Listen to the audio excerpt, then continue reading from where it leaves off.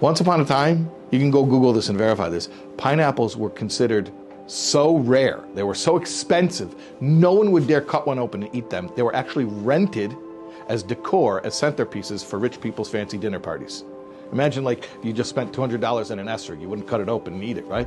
So pineapples were so expensive, people didn't cut them open, they didn't eat them.